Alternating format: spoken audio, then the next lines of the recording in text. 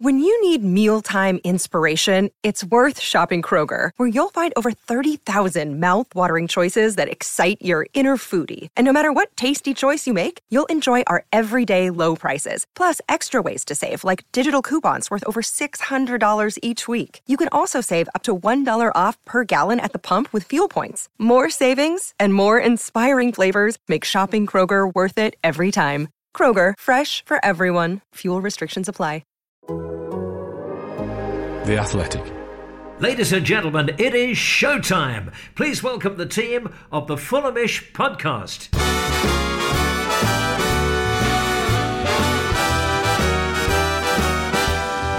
It's the Fulhamish podcast, your independent voice of Fulham FC. My name's Sammy James and welcome to the show, brought to you by The Athletic UK. And on today's episode, we're going to be discussing Monday night's 1-0 defeat to the Blades at Craven Cottage, as Sheffield United well and truly did a job on us and denied us the chance to go 5 points clear at the top of the table. A huge missed opportunity for the Whites, and it was a slow, ponderous and ultimately pointless display from the Whites that gives us much cause for concern. And here to dissect everything that happened the other night at the Cottage is Joe Sansom. Hello. You all right? Not the best, but I'm glad that I get to speak it out.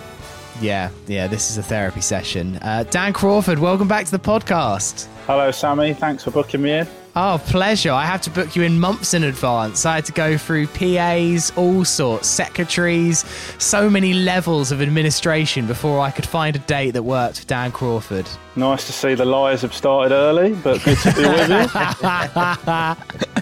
And Jack Collins, hello. Hello, mate. I'm just delighted to see Dan. No offence, Joe. I see you a bit more. So I'm just delighted to be back on a podcast with the legend himself is Dan Crawford. Well, Christmas special. It's only right that when Dan's here, Jack's here. The two are like polar opposites. They're like positive and negative magnets. They retract each other, but they also work perfectly together.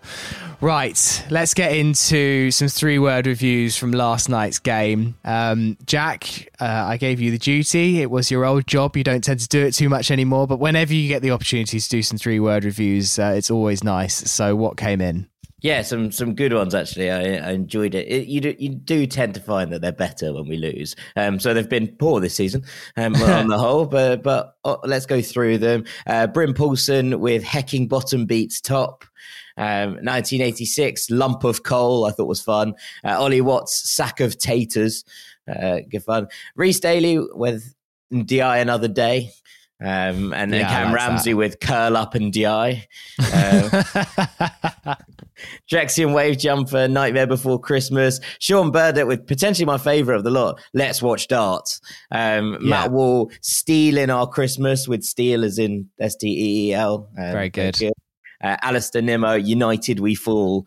And John Brooker, Blades Slayed Us, but Slayed SLEIGH. Very good.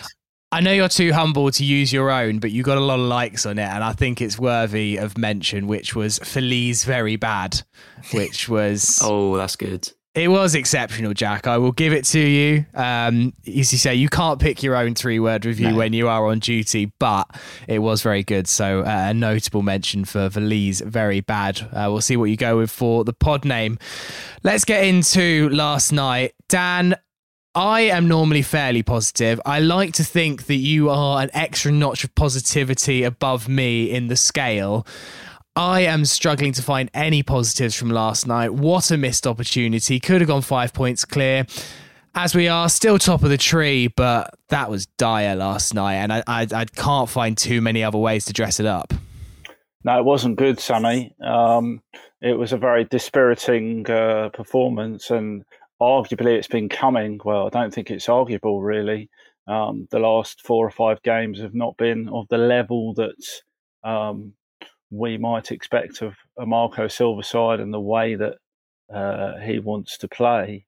The only positivity I can find for you this morning is that of teams who've topped the championship at Christmas, the last 10, 9 have got promoted, 4 as champions, 5 as runners-up, I think it is. And the exception is Leeds when they remarkably bottled it. which will never cease to be funny. Now, falling apart again. It will cease to be funny if we do it, Dan. I'll give you that. Yeah, yeah, very true. quite possibly. But I still, I saw some hysterical overreactions to last night's performance, including sacking Marco Silva and his entire coaching staff from one particular correspondent.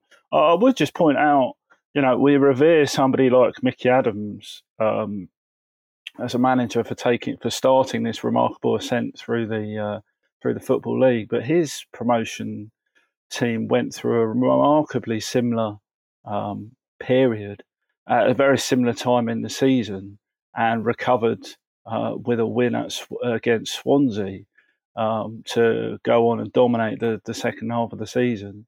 I don't think this is the time to sort of panic unduly. The Championship has this pattern of producing these sorts of results, and I think, as we'll go on to discuss, Sheffield United are a very good, a well-drilled side, and they played it perfectly last night. Indeed, all of our defeats, I think, have largely, with the exception of Coventry, been by teams who have stuck to a game plan, stopped us from playing, and invariably scored at least one absolute wonder goal to go with it. And I'm sure we'll get to the lamentable failures to do anything approaching defending when it came to stopping Ndiaye sort of slalom through not just Craven Cottage but possibly Bishop's Park as well on his way to scoring the winner. But yeah, no, it wasn't good. But I'm not pressing the panic button just yet. Yeah, I was slightly upset that a man previously only known for sounding like a Whitney Houston song managed to score such an impressive goal.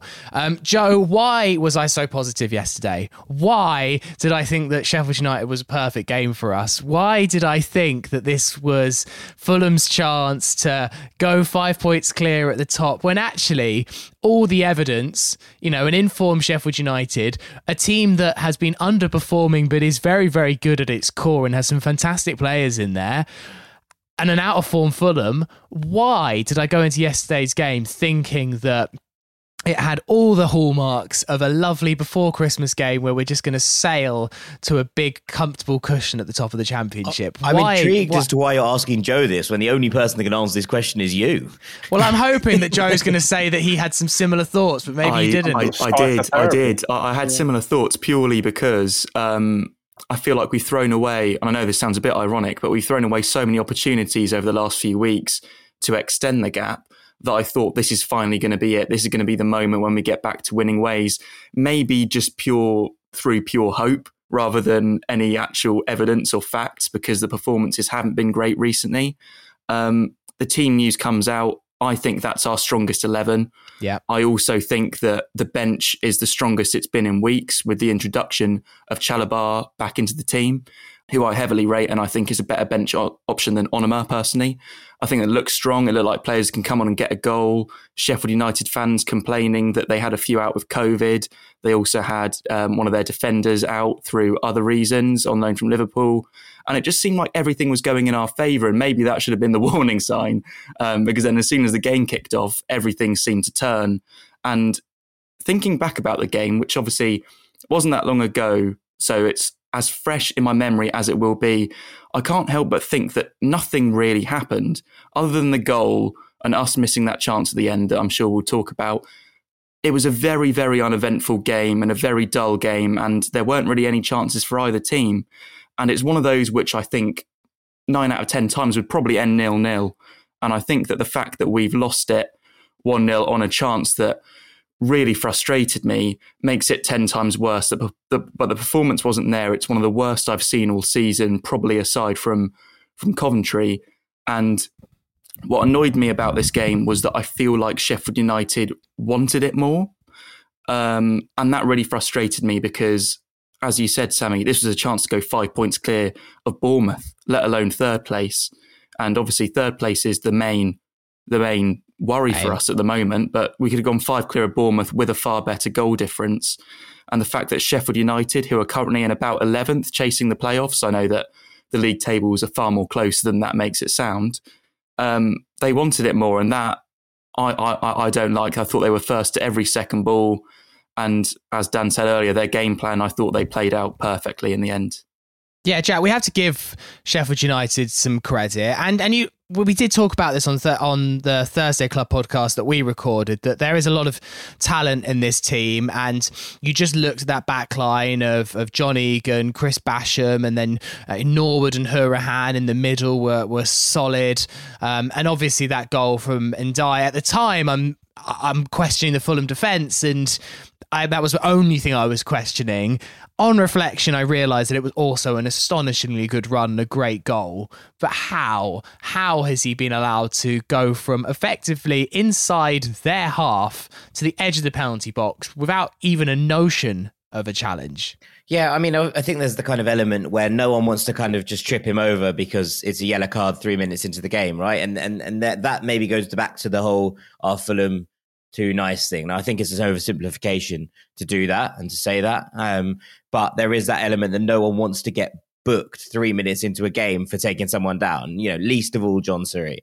And that's fine. But you have to look at it and go, at that point, is it wiser just to take him down in the middle of the park with 3 players in front of you, try to make it look like you've bundled into him and hope for the best, because otherwise he's going in. There's a couple of others. Tosin peels off to try and cover Billy Sharp's run when he should probably step up. But that's communication as well between Tosin and Ream, and someone stepping out and someone's peeling off to go with the runner. We've seen it a couple of times where we basically get a bit frozen, deer in the headlights stuff, rather than being able to communicate who's going to the man and who's stepping across. Now, obviously, it's harder when you're running at full pelt backwards, but there should still be that element of communication to be able to do things. I thought it was really poor, just in general yesterday, and maybe the nadir of the past couple of performances, which have been getting worse steadily. I said at the kind of point last night that we were bad against Preston. You can maybe, stomach it coming off the back of the illnesses and whatever, and then really, really poor against Luton, where the question marks were kind of raised, but not necessarily thought through and kind of pushed through. And it was kind of like, okay, we're allowed a little blip. And then last night it got even worse. Now, we have to remember that the last time, obviously, we had a big loss in the form of Coventry, we were able to bounce back and take heart from a winning run off the back of it. So, as Dan said earlier, I don't think this is panic stations. I don't think this is, fire the board and fire the manager staff and get rid of everyone and start again. I think that we can all take a breather. But there is an element that the last 3 performances have been steadily getting worse and something needs to change. But also worth pointing out that it's another case of Fulham not being able to deal with a 3-4-1-2. This is the formation that seems to cause us problem after problem after problem. And we haven't found that solution yet. We've muddled through games where teams have done this. There have been a couple of games, Swansea stands out as just a game where Fulham, they pressed so high within the formation that Fulham were able to get through them.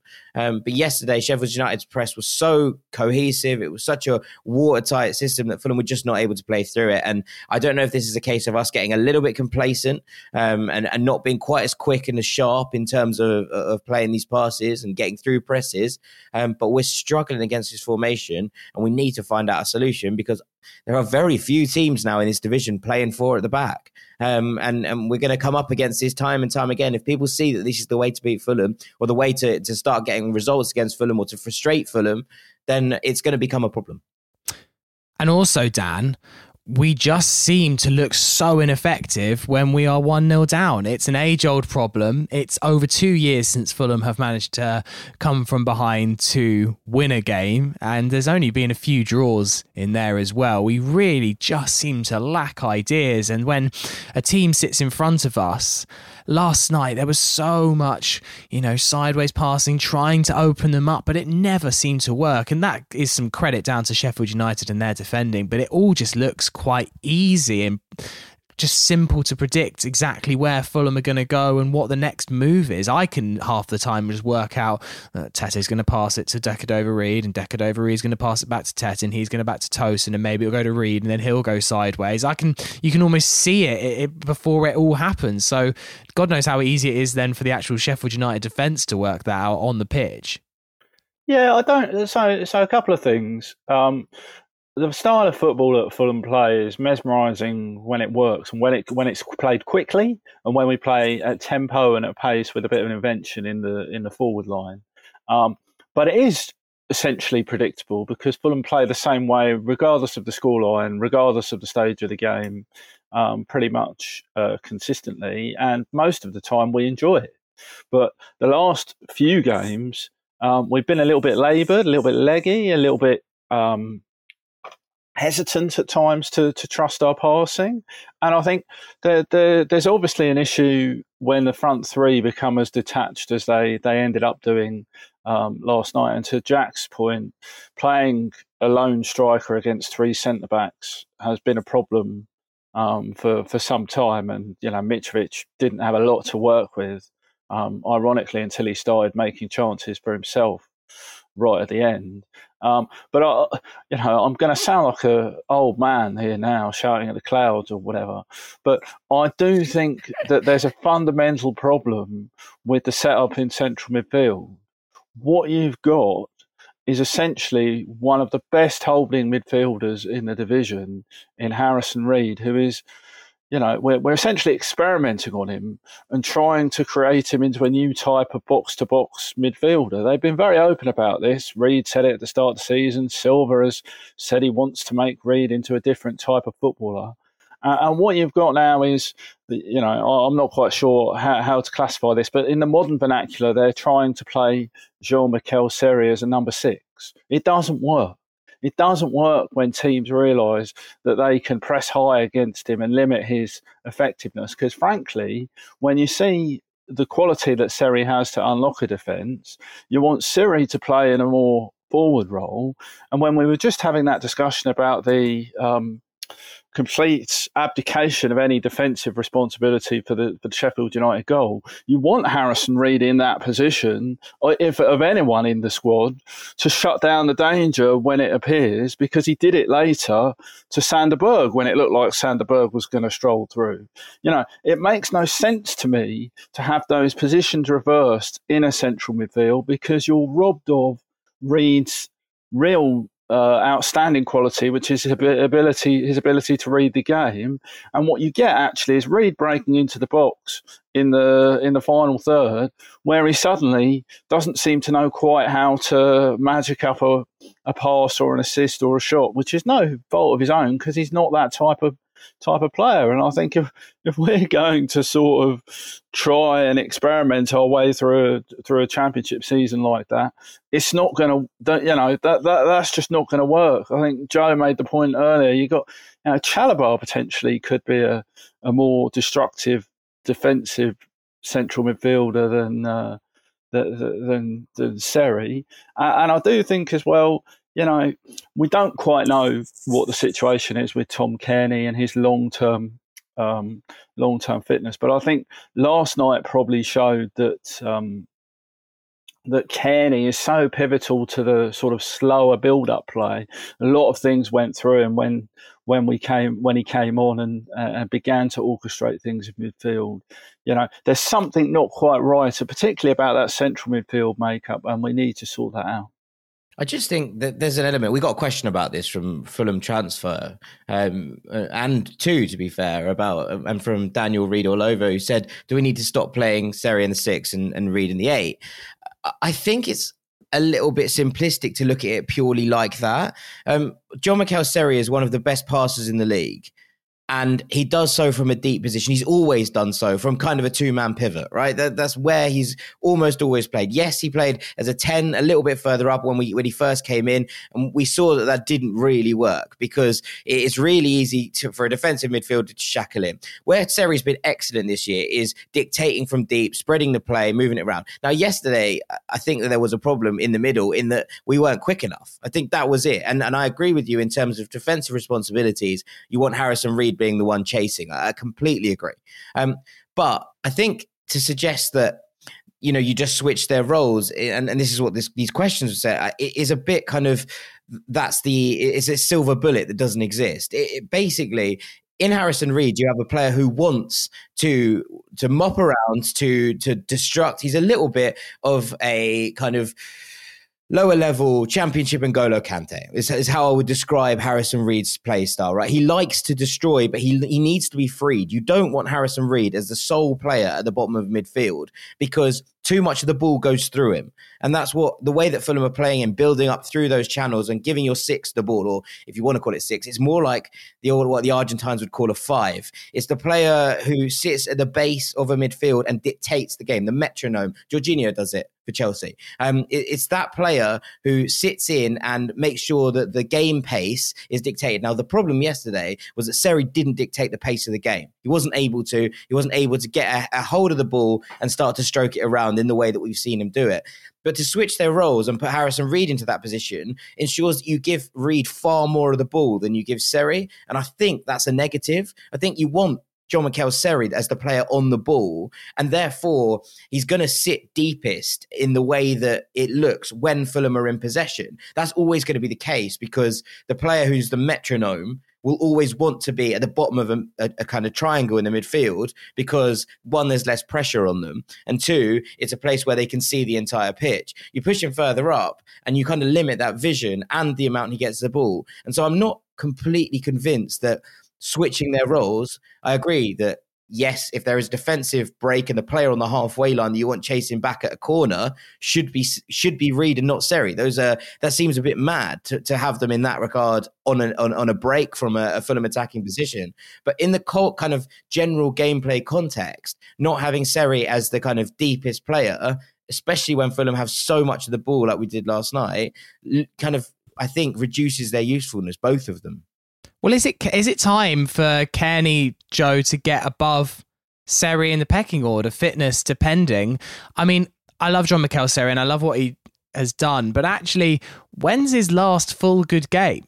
He wasn't particularly great in that win against Peterborough, so much so that Tom Kearney had to come on in the second half. In the Barnsley game, Tom Kearney started and Seri came on late and did make a nice impact with that little dink to Harry Wilson, but it was mostly the Kearney game. And then, well, I mean, no one's really played well since then, but particularly not Seri. And I thought that Kearney did come on yesterday and have an impact. I just wonder whether Seri's a little bit out of form at the moment and maybe Kearney should be given that nod. The whole balance did seem better in the second half, even though, yes, we were frustrating at times.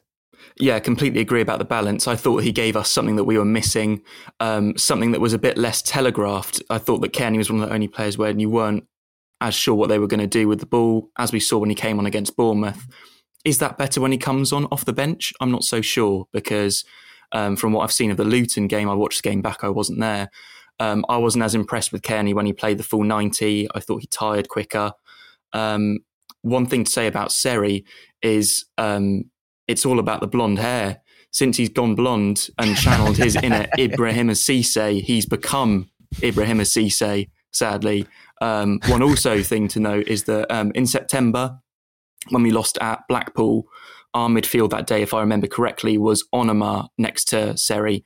And that was probably one of the last times we saw Onomah start a game. A few days later, we played three in midfield, and it was Reed, Chalobah and Seri. And again, might be wrong, but I don't think I am, in that is the only time we've seen those three together this season. And I'd be interested to see us try that again against Birmingham in a few days' time, or Kearney instead of Chalobah/Seri, because I thought we lost the midfield battle yesterday. I think that's where we lost the game. I thought that Hourihane and Norwood played very well, and then they had Fleck and Burge came off the bench as well, for Morgan Gibbs-White, who went off injured, which I thought was going to be a bit of a blessing because he's been playing very well. But I'd be interested to see us change it up. There's been a few questions I saw that have been asked that I'm sure we'll talk about what can we change, because we've got to change something. We can't just keep putting the same team out and expecting us sort of Parker style to have a moment of magic, just find a goal from somewhere. We need to change something. And I'd be interested to see us try that midfield that worked so well against Birmingham in the past, created a lot of chances.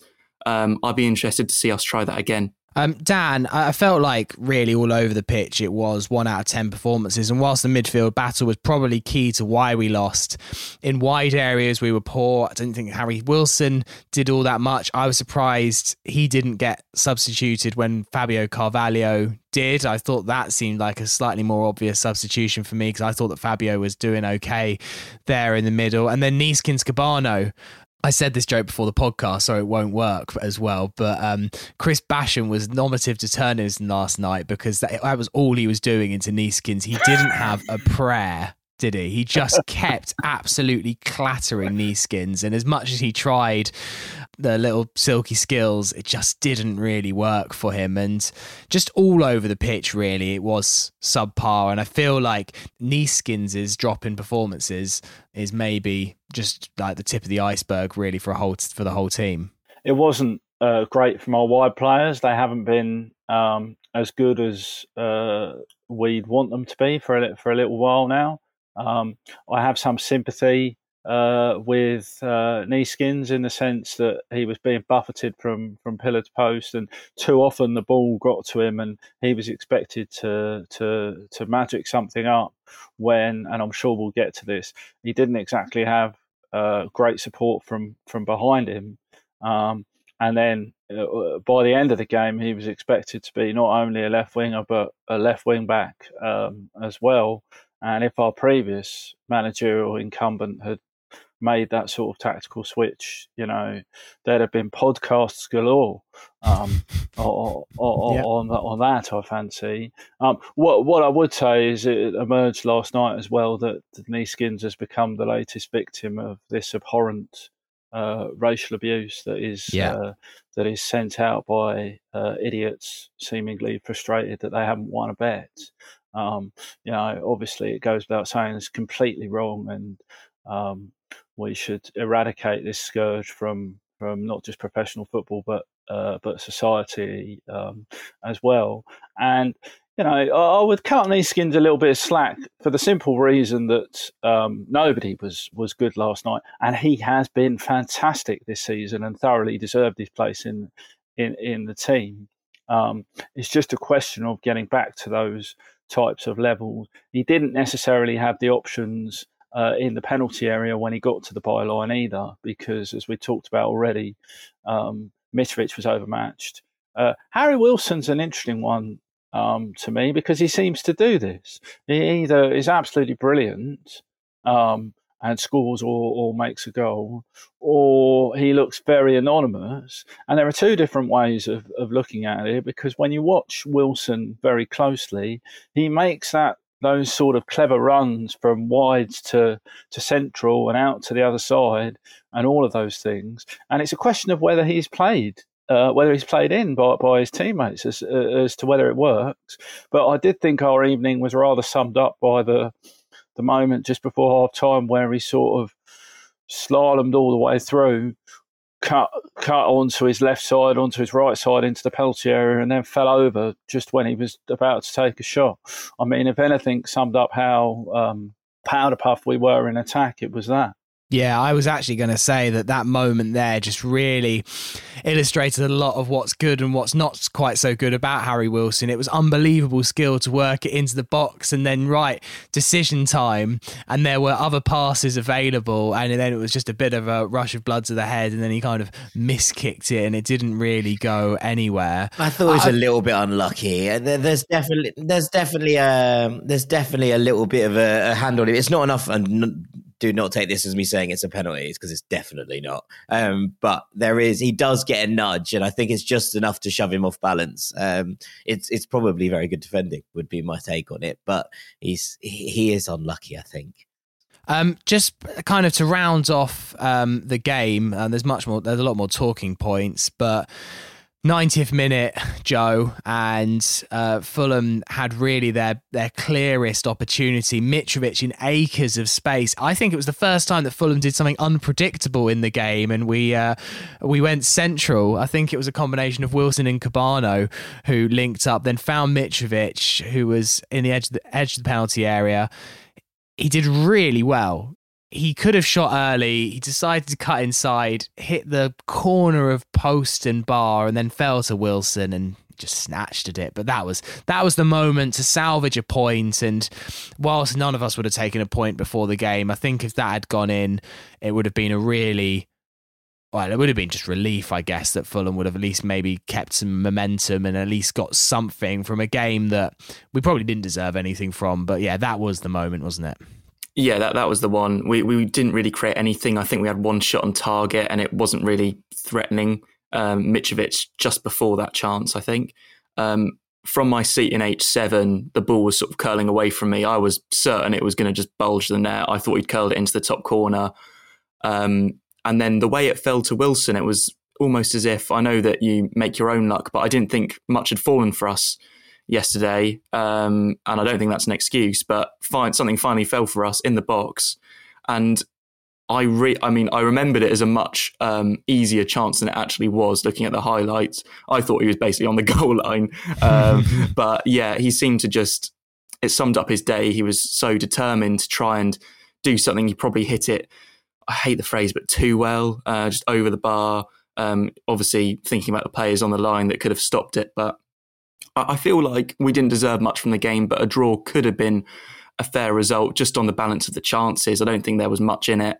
But I think it would have almost masked over another poor performance. And I think that the fact that we've actually lost a game now, I think we said this earlier, I hope that it causes more of a reaction, because as much as the players have said, it was a poor performance at Preston, obviously illness, poor performance at Luton where there was no real excuse, another poor performance here, there's nothing to mask it. We haven't picked up anything. We've lost some ground on the teams coming up from third. I know Bournemouth lost, but Blackburn, etc., have gained on us. They're only a few points away now. There's no more excuses, and I hope that this loss almost kicks us, as the Coventry game did, to actually get back to winning ways. Yeah. All right, well, we're going to stop there and we're going to take some questions after the break.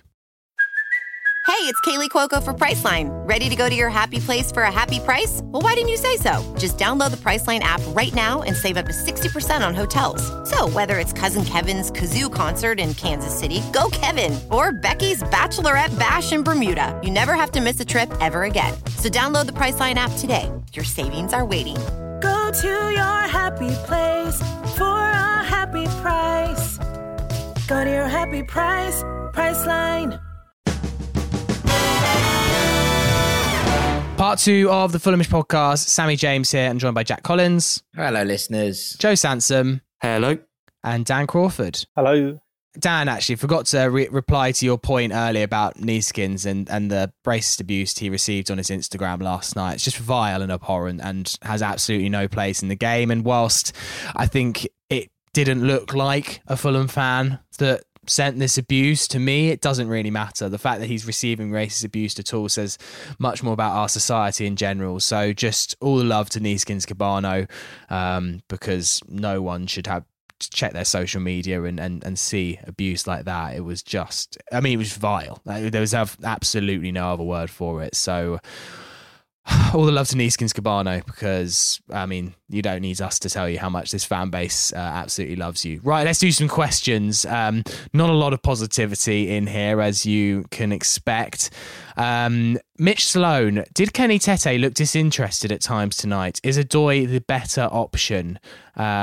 Dan, I'll come to you on that. I thought it was an okay performance from Tete, but maybe it's one of those where in his absence we've bigged him up a bit more in our heads. Tends to happen quite a lot at Fulham, where players do just seem to get so much better when they're on the sidelines.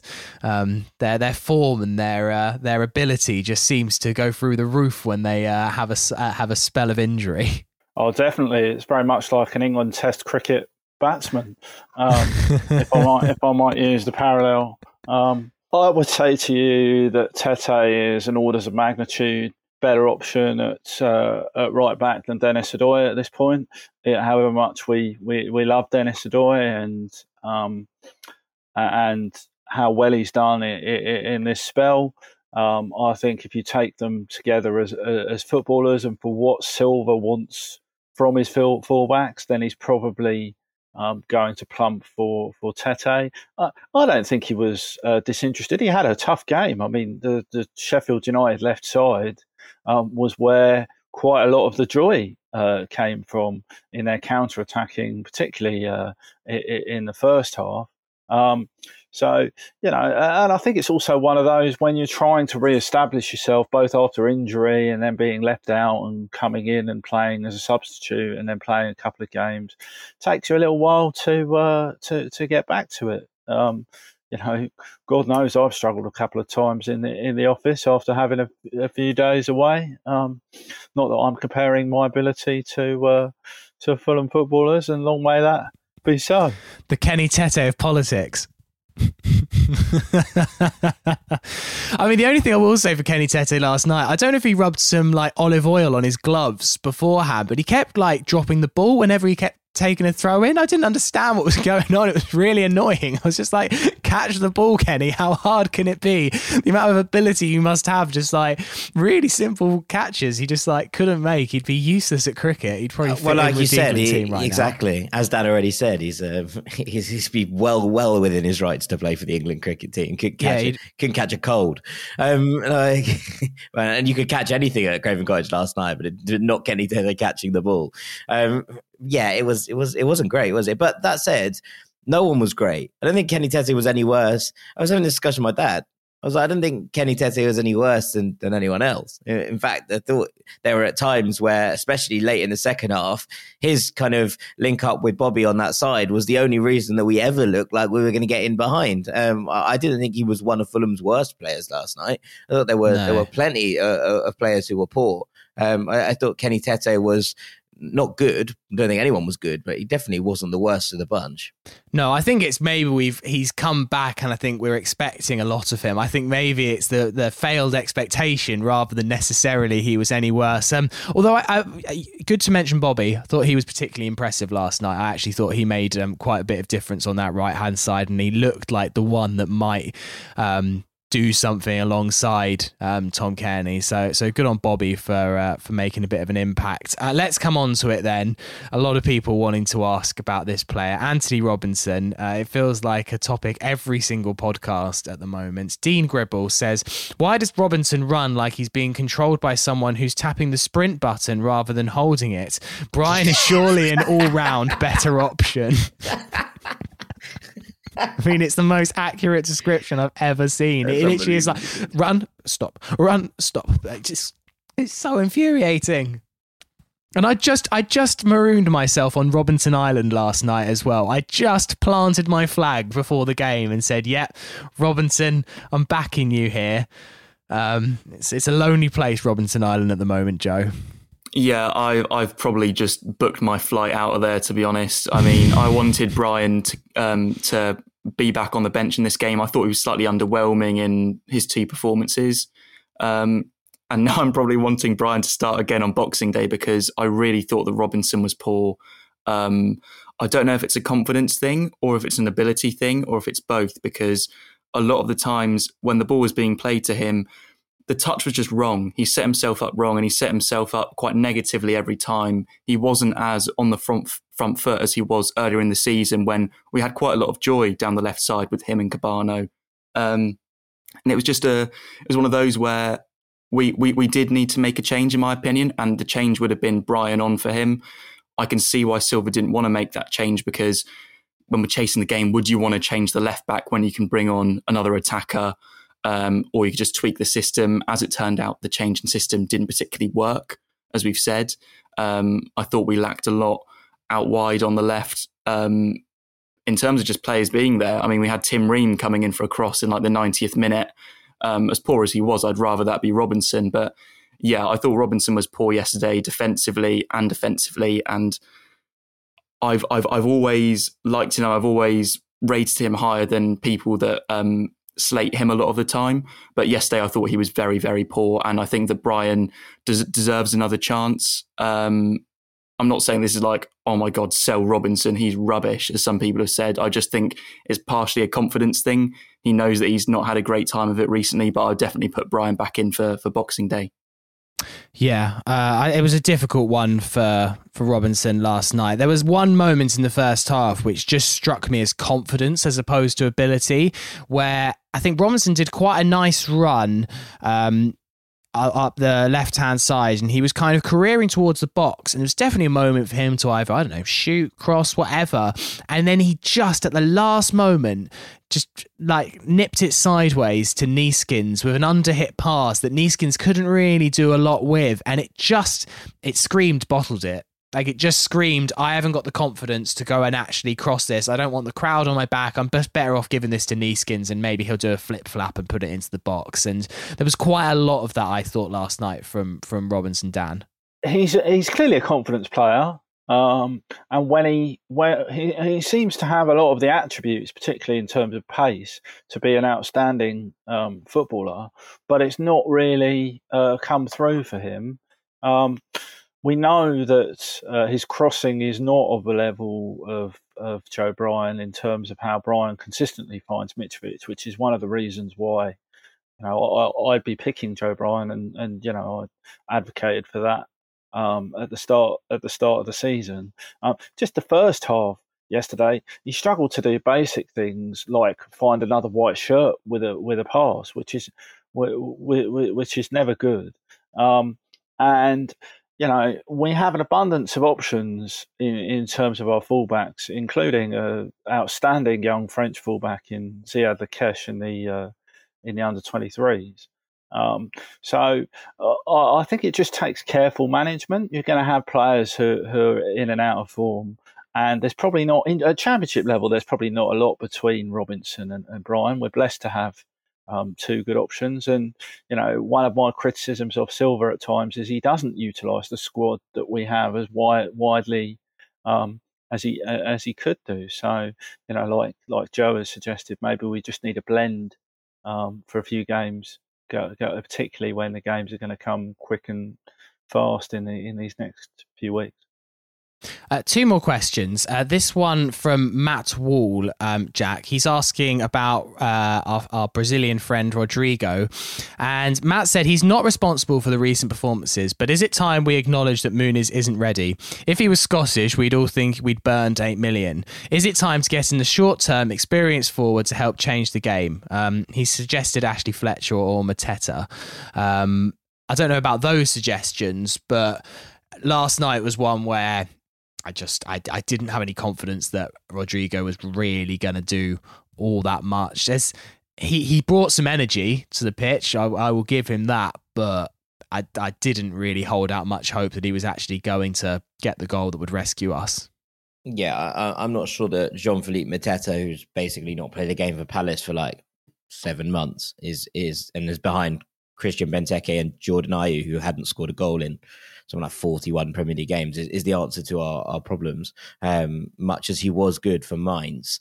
But yeah, I mean, look, I think this is fine. It's fine to be like, we've invested in a player who isn't yet ready for the level we want him to be at. That's fine. It's okay to kind of look at that, to take it up a notch and to use a comparison that's far beyond us.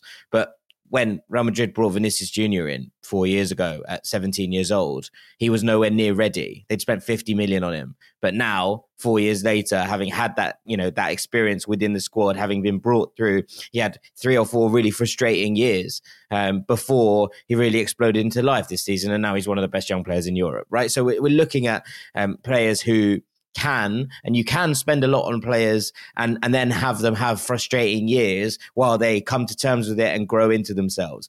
I think we're seeing something like that, or at least that's the plan with Muniz. Now, I don't know if the outcome is going to be the same. Obviously, no one does it. You can't future-proof football.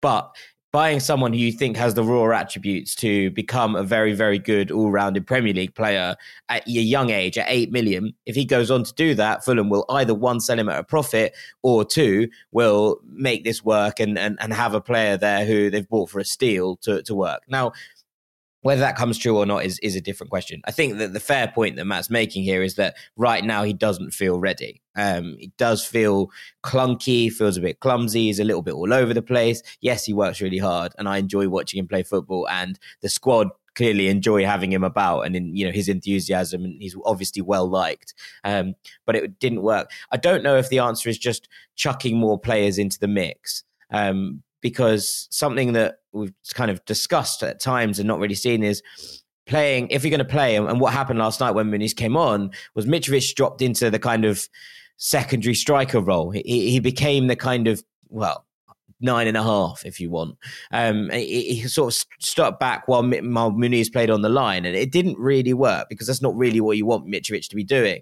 I would argue that maybe if you're going to do this, the answer is, and you're going to go 2 up top, the answer is, do you chuck Bobby Reid in there? Do you chuck Fabio Carvalho in there as very tight to Mitrovic and try and go 2 up top with a kind of big man, little man? Because having 2, big fellas who want to get on the end of headers and flick things on and no one chasing it seems like a bit of a kitchen sink tactic. And it's not the first time we've seen it from Silva. Dan pushed it on earlier, and he said something that, if Parker had done that and done what Silva did last night, played wing backs that weren't wing backs. And I remember watching Ivan Cavaleiro and Anthony Knockaert play at wing back under Parker in that Charlton game where we were 2-0 down, and banging my head against the seats, being like, what are we doing? This is chaos. And Silva basically did that last night. He just was like, just put attacking players on the pitch and hope. And it's not good enough. Like, that's not good enough. Does that mean that the manager is incapable of out of his depth? No. Doesn't. It's a reactionary tactic to go, how do we get something out of this with 10 minutes to go? What do I do? But Fulham, I thought, looked worse with 2 up top than we did beforehand, because the system and the tactic and the ability to try and work the ball through the phases just went, and we just started lumping it, which we're not very good at. But it was also, as you say, it was lumping it with no... If you're going to lumping it is a legit tactic. But as you say, if you had Bobby Reid running off Mitrovic's flicks or Muniz's flicks, whatever, but you can't have 2 players that both want to be the big man that flicking it on to nobody. Like, that was an insane tactic. And as you say, if you're going to play a second striker, it's a legit tactic. It's not one I particularly enjoy or am massively an advocate of. But if you're going to do it right. You don't put 2 big target men on flicking it on into thin air. I mean, the Sheffield United defence just must have seen that and gone, look, lucky days. If Muniz isn't ready, which is fine, and I think that's a pretty acceptable point of view, that's fine. He can be a Mitrovic rotator in that he can play that role, come on with 10 minutes to do it and be the 9, the big man up front who tries to win the ball, to win flick-ons. If we're going to bring in another attacker in January, which is not the worst idea in the world, I would suggest it needs to be a forward of a kind of different mold. It needs to be a nippy forward, or someone who is going to poach in the box, someone who can play 2 up top and will get on the end, who will run over the top. That's what I'd be looking for if we're going to bring in a new attacker in January. Well, that's why I quite like Josh Maja. As much as that transfer didn't really work, he made more sense as a player for us in terms of what he could offer. I mean, I imagine he'd absolutely bang goals in the Championship. But anyway, we're going to move on from Sheffield United, and we're going to do a quick preview of Birmingham on Boxing Day.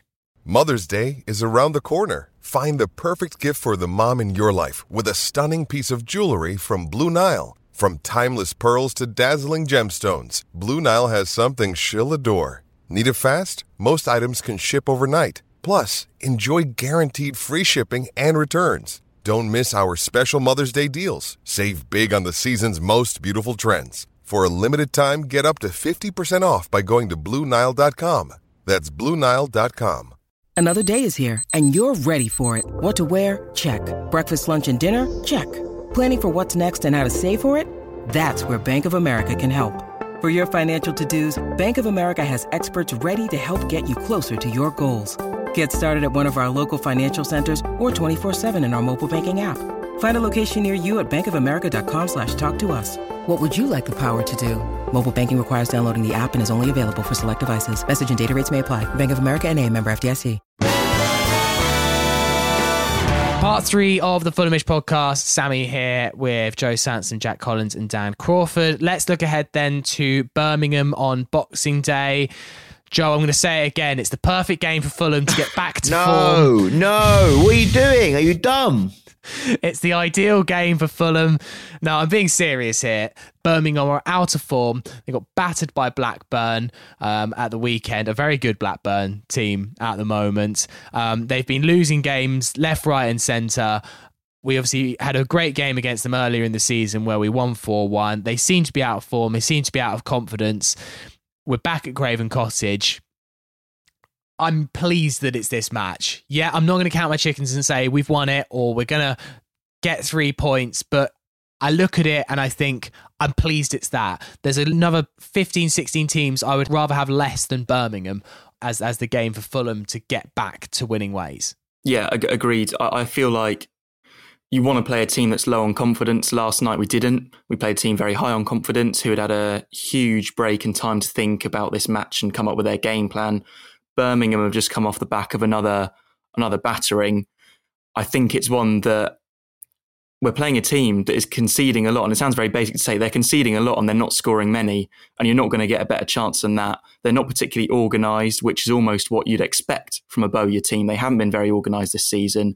They've got a couple of players that have recently come back in that could help. For example, I think Maxime Collin, the right back, came back for the first time against Blackburn at half-time. It's a game that we have to win. Regardless of any poor form, this is one that we had to win, and it's even more so now after this poor run. You're not going to get a better chance to get back to winning ways than an out-of-form side at home. Yes, it's a banana skin, but let's face it, in this league, who isn't? But we need to be beating Birmingham, and like I said, I'd hope to see some changes to the team, and I hope that we put in a convincing performance regardless of the result, but especially a win is needed. Yeah, Dan, what changes would you like to see for this game? As Joe mentioned earlier in the season, this is when we went with Chalobah, Reed and Seri in midfield. We didn't play a number 10 in the traditional way. Fabio Carvalho was injured at that time, so that's a bit of a difference from then. Was that something that you would potentially like to see Silva go with? Or do you just say, Monday was a bad day at the office. That is a strong 11 that we put out. Let's try it again and see if it works, because against a much more inferior opposition that Birmingham are to Sheffield United, hopefully they can get some joy, get some confidence. And I do believe that once this Fulham team gets back to winning ways, we will start to go on a winning sequence again. I'm fairly confident that's around the corner. Yeah, the one thing I would say about our recent form is, we were 11 unbeaten until last night. It rather emphasises the 23-match unbeaten run that we sometimes elevate to mythical status, but it shows just how impressive that was, and that Jokanovic team were to put a run like that together. That ironically Birmingham City ended at the end of all that. Look, I don't know. In terms of personnel, I'd actually like to see more of a mentality switch going into Boxing Day than a personnel switch. We can always make an argument about you need to, and Joe's made it very cogently. There are some players who you can bring in. There's arguably a change in the system, but I just think we look so much sharper and more effective when we match the opposition's intensity. We go out on the front foot and play quicker into the final third. We've been caught cold in recent games by 2 early goals, the one last night and the one Bournemouth's terrifically worked but shambolically conceded a goal at the start of the second half a few weeks ago. And in the last 2 games, we've conceded 2 goals from 3 shots on target. I'm not sure that there's anything too wrong in the way that we set up. It's more about the execution of a game plan. Silva's a meticulous coach. From everything we read, he sets it down very clearly what the opposition does and what he wants his team to do. So it's about execution of that. I'd agree that I'd like to see Joe Bryan back in there. I am intrigued by Chalobah, because at some point he's going to have to prove the potential that he undoubtedly has, and injuries and lack of selection mean we haven't yet seen it from him in a Fulham shirt. I am intrigued by whether he, seeing as Domingos Quina seems to have disappeared off the face of the earth. He's in the Larnell coal cupboard. Yeah, I was going to say, mate. He's the one hope from that Watford loan deal that we were very excited about. to come good, isn't he? So, and he'll need to start showing it soon enough. But I think we have the ingredients to put in a very strong performance. But as colleagues have already said, it needs to happen quickly. I'd just caution about a Lee Bowyer side getting absolutely whacked somewhere. They're going to tighten things up. They're going to be difficult to play through. It seems like the Championship has a template of how to nullify Fulham now. And actually, I'm very interested to see how we respond to that in terms of our levels of performance and getting back some of that invention that's sorely been missing. Well, a Boxing Day game, 3:00 kickoff on Sunday. Always enjoy Boxing Day football at the Cottage. So fingers crossed that Fulham can get back to winning ways. Only thing to do is to name the podcast. And the big question is, will Jack select his own name? Jack Collins, over to you. I don't think I'm allowed to do that, man. I would be happy if you did. I think it's a very good name. You're allowed to. I will pass the duty to you then. I'm not going to do it myself, but if you would like it, then you do it. Since when was Jack Collins so humble? Have we got an imposter on this podcast? Yeah, I don't know. He's Jack, blink twice if you're okay. Show me a newspaper with today's date. Yeah, take a picture. Right, you give me an option of what you were thinking, and I'll see if it's better than your one, and I'll decide. Well, I was thinking Drexian Wave Jumper's Nightmare Before Christmas. No, Feliz Very Bad is... sorry, Drexia. No, he's had a pod name before. I'm going to go with Feliz Very Bad. It's too good. It's too good. Thank you. So that is the podcast title for today. Thank you very much for listening. I believe it's going to be George Cooper hosting after the Birmingham City game with reaction to that and a preview of the Reading match, which all looks like it's going ahead. Certainly that's the EFL's plan. COVID cases permitting within our camp and the opposition's camps. So we'll see you after Christmas. But before then, thank you to my guests. Joe Sansom, thank you very much. Thanks, guys. Dan Crawford, lovely to have you back. Hopefully it's not another 18 or so months before we can get you back on. Merry Christmas to you and all your listeners, Sammy. Thank you very much. And Jack Collins, thank you. Thank you, Sammy. Merry Christmas, one. And look, we're still top, eh? We're still top. Top at Christmas. It was a bad day at the office, but hopefully we'll get back to winning ways soon. Merry Christmas to you wherever you are across the world, to all the Fulham family. Have a lovely and happy day, and we'll see you post Birmingham City. Come on, you Whites. You Whites.